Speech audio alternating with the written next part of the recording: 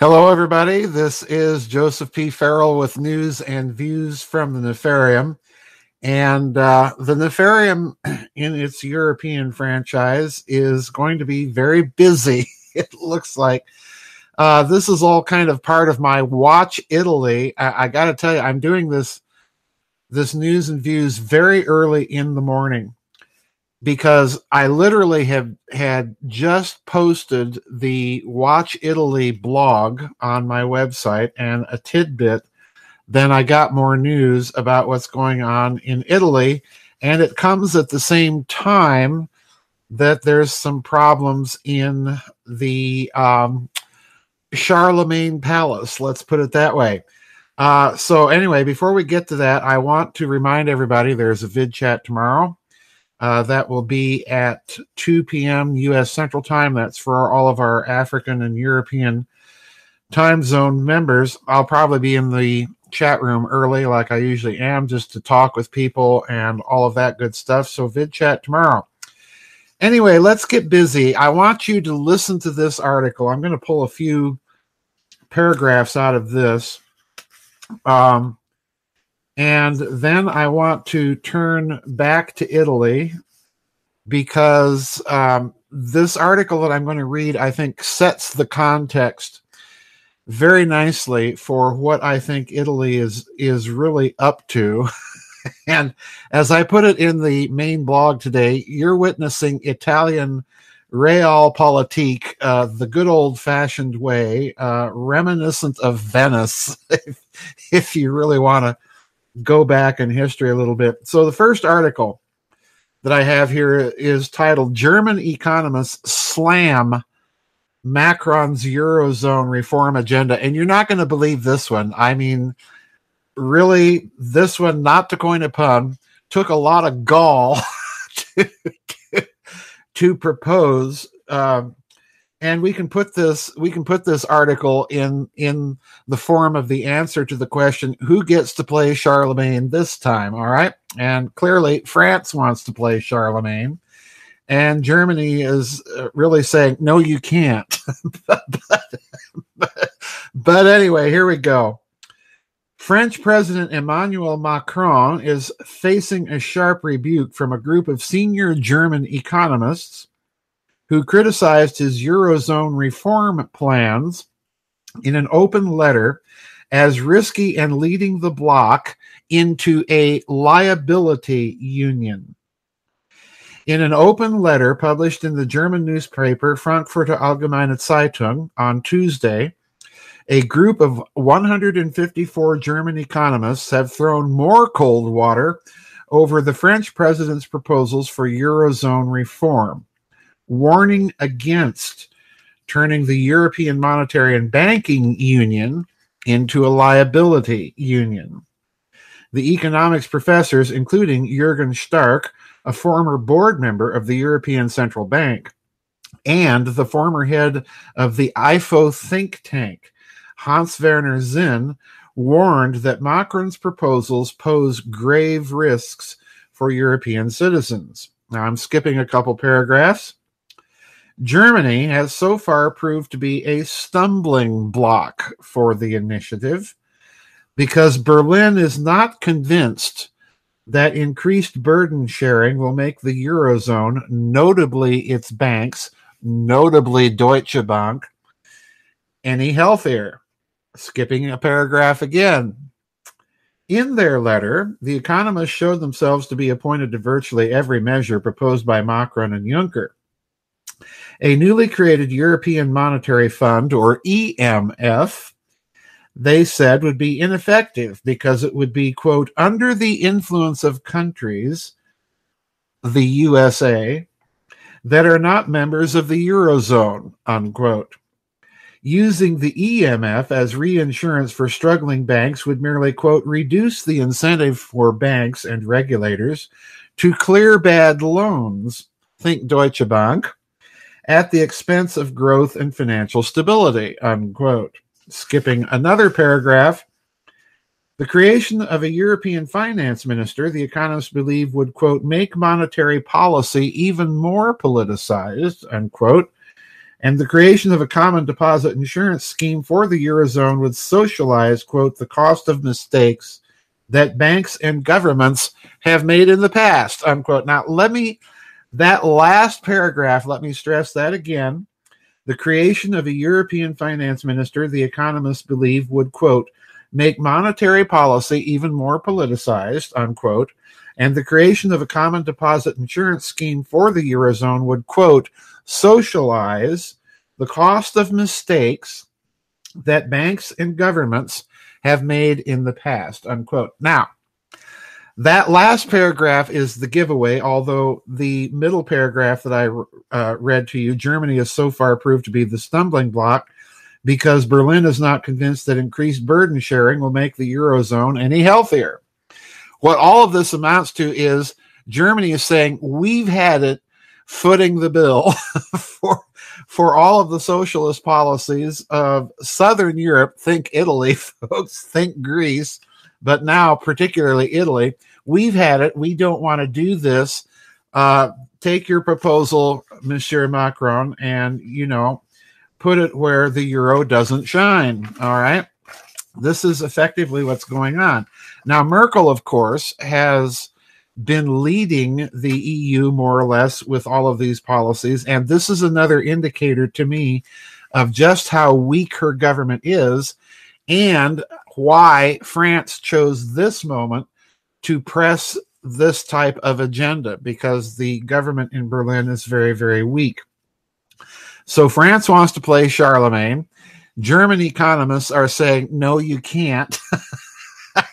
And all of this, folks, is the context for the recent Italian elections. Now, today, literally, I just posted about 20 minutes ago, the tidbit where they were considering the Florentine lawyer, Giuseppe Conte, to be the prime minister. And now, just as I woke up, I had this in my box. This is on Yahoo. This article reads, quote, Giuseppe Conte's appointment could herald an end to more than 2 months of political uncertainty. And there's some paragraphs in here that I want you to listen to very carefully. Because in today's main blog, I pointed out that Italy looks to me, and this is my own opinion, there's not many other people out there that are saying this at all about what Italy is up to. But as I pointed out in the main blog, the situation couldn't be better for Italy trying to renegotiate genuine deep structural reforms in the European Union, because of course Conte, the new appointed prime minister of Italy, represents this coalition of parties that won the last election that were calling for these reforms, and in their platform, incidentally, is a platform of getting out of the EU altogether. So in other words, they are playing the political brinksmanship game at a time when Paris and Berlin are deeply, deeply divided about the future of the European Union. All right. And the Germans now realize if Macron has his way, that means they're going to be footing the bill for anything that Italy manages to renegotiate. So, folks, if you've been waiting for the EU to blow up, this is about as close as it's come so far. So anyway, in this second article, I want to read about 5 or 6 little paragraphs. This is not a very long article, but it's very telling. Listen carefully. Quote, Conte's appointment could herald an end to more than 2 months of political uncertainty in the Eurozone's third biggest economy. But the coalition's Eurosceptic and anti-immigration stance has alarmed senior European officials. However, the 53-year-old Conte, unveiled Monday as an anti-establishment five-star movement and Nationalist League's pick for premier, sought a more conciliatory tone toward Europe when speaking to journalists at the presidential Quirinal Palace. Quote, I'm aware of the necessity to confirm Italy's place both in Europe and internationally, said Conte, who cast himself as the people's lawyer. Quote, my intention is to give life to a government of the people that looks after their interests.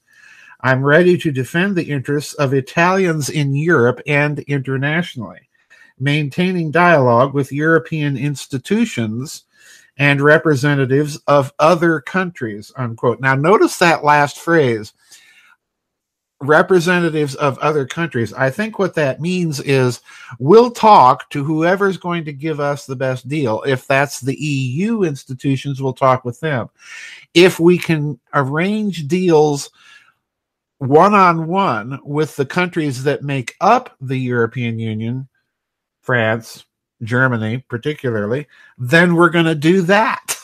Okay? In other words, what all of this is saying to me is that the new Italian prime minister knows that Italy now is in the driver's seat, that its position is immeasurably strengthened by this squabbling that's taking place right now between France and Germany over who gets to play Charlemagne.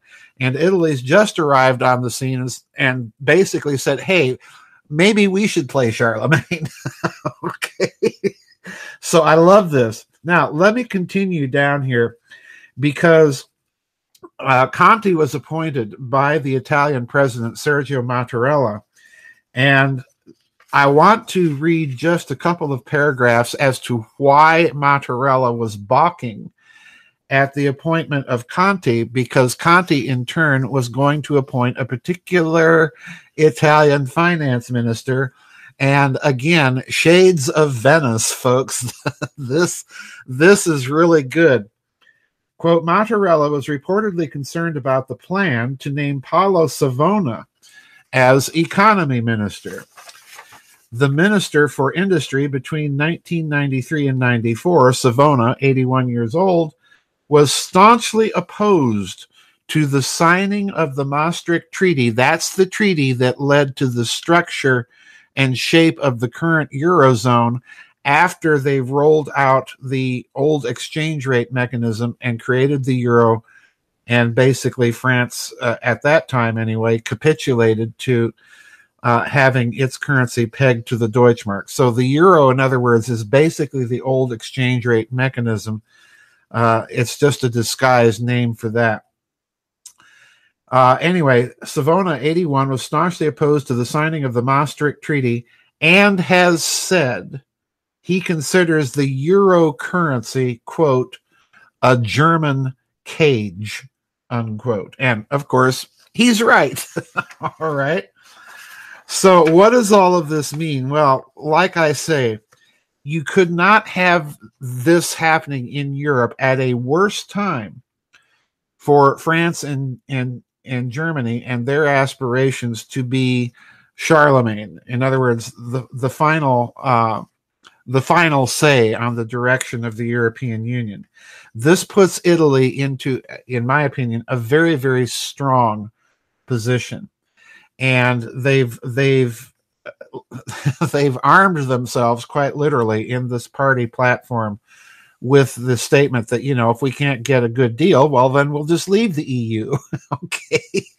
So this is looking to be like it's going to be a very, very interesting couple of years.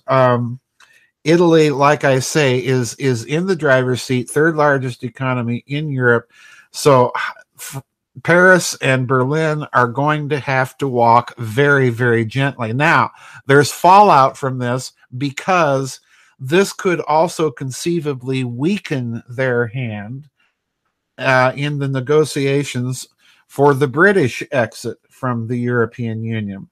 So a little word to Signor Conte, you might want to be on the phone to Prime Minister May and be talking about some things. I'm sure you can work it all out, and that whatever you work out will probably not be very welcome in Paris or Berlin.